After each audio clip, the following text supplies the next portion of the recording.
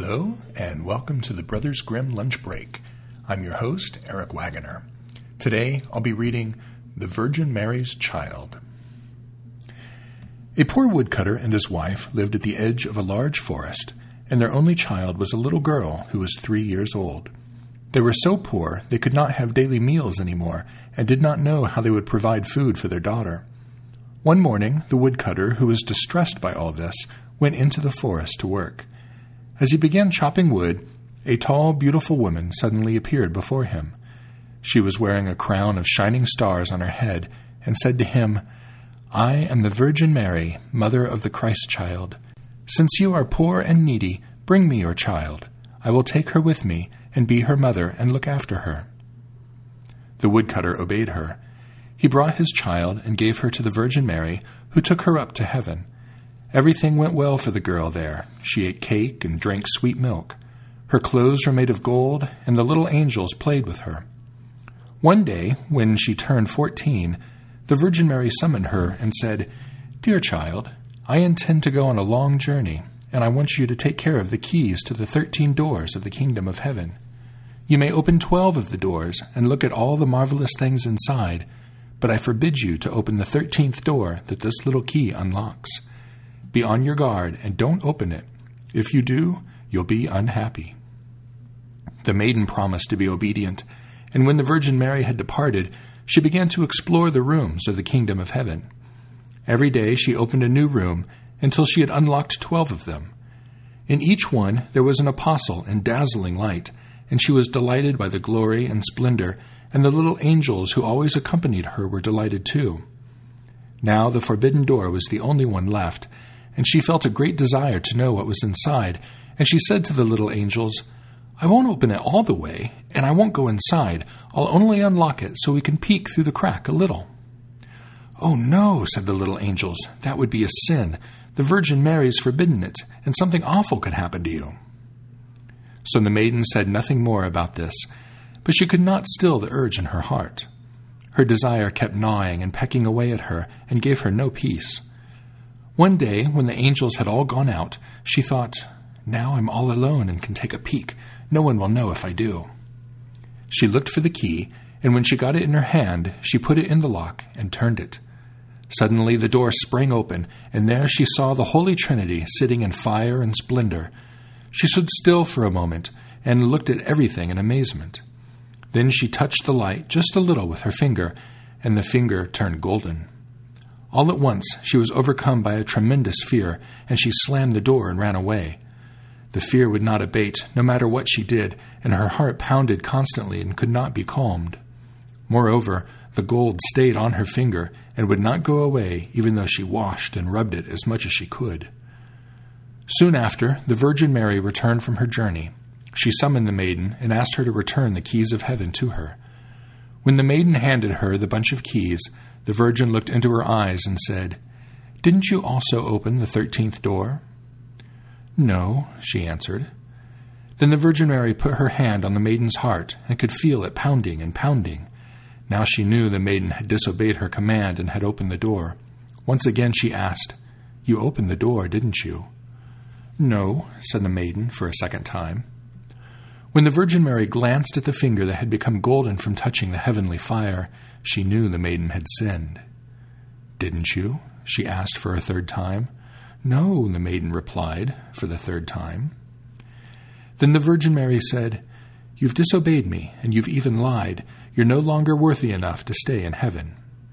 The maiden sank then into a deep sleep, and when she awoke, she was lying on earth in the middle of a wilderness.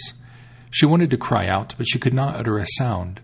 She jumped up and wanted to run away, but wherever she turned, she encountered thick hedges of thorns and could not make her way through them. She was imprisoned in this desolate spot and had to make an old hollow tree her dwelling place. When night came, she crawled inside and fell asleep. If it rained and there was stormy weather, she found shelter there. But it was a miserable life, and whenever she thought about how beautiful it had been in heaven and how the angels had played with her, she shed bitter tears. Roots and wild berries were her only food, and she went out looking for them as far as she could walk. In the fall she gathered the nuts and leaves that fell to the ground and carried them into the hollow tree. The nuts were her food in the winter, and when the snow and ice came, she crawled into the leaves like a poor little animal so she would not freeze. Before long, her clothes became tattered, and one piece after the other fell off her body. As soon as the sun began to shine again, she went out and sat in front of the tree. Her long hair covered her on all sides like a cloak. She spent year after year like this, and felt the sorrow and misery of the world. One day, when the trees were fresh and green again, the king of the country came to hunt in the forest and began chasing a deer. When it fled into the bushes that surrounded the maiden's dwelling spot in the forest, he got off his horse, pulled the bushes apart, and cut a path for himself with his sword. When he finally got through, he saw a wonderful-looking maiden sitting under a tree, and her golden hair covered her down to her toes. He stood still and gazed at her full of amazement.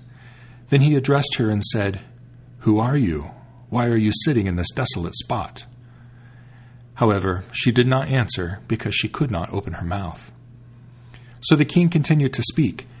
"Would you like to come to my castle with me?" She nodded her head just a little. Then the king took her in his arms, carried her to his horse, and rode home with her.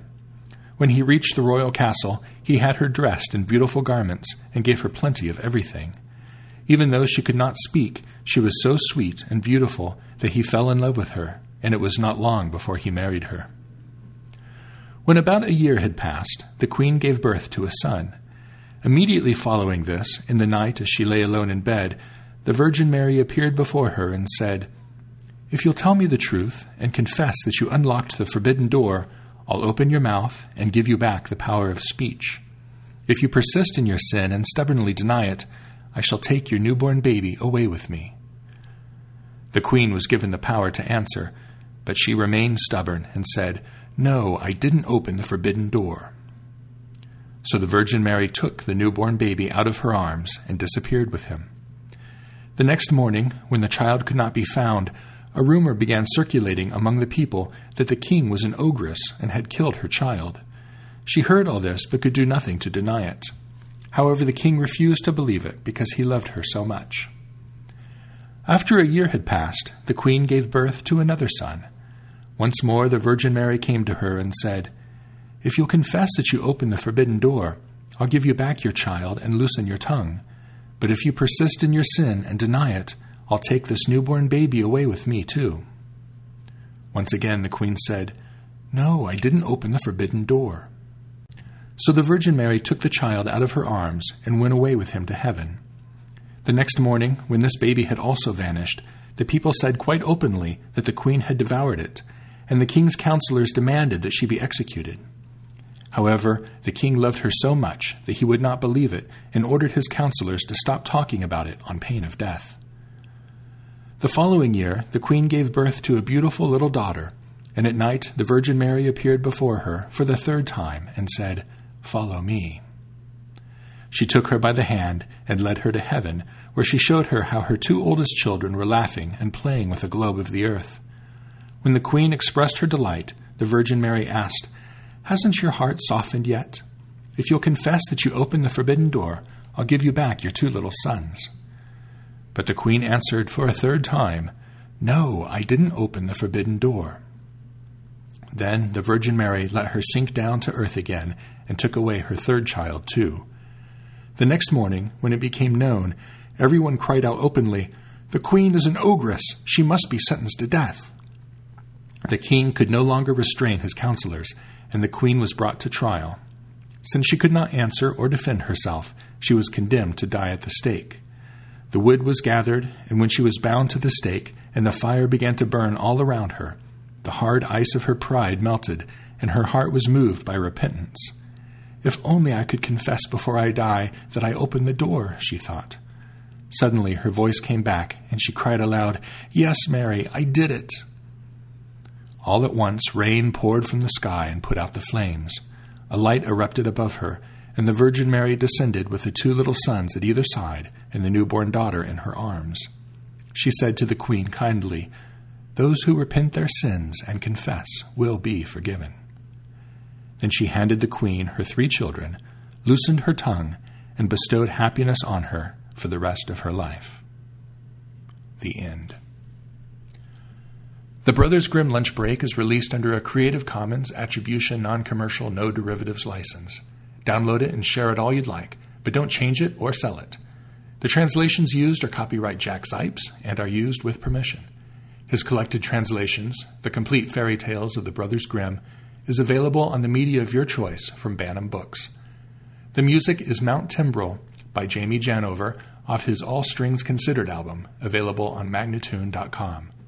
If you'd like to listen to any of the other episodes, you can find them on our website, www.grimlunch.org, where you can also leave comments, or subscribe through iTunes. Thank you for listening.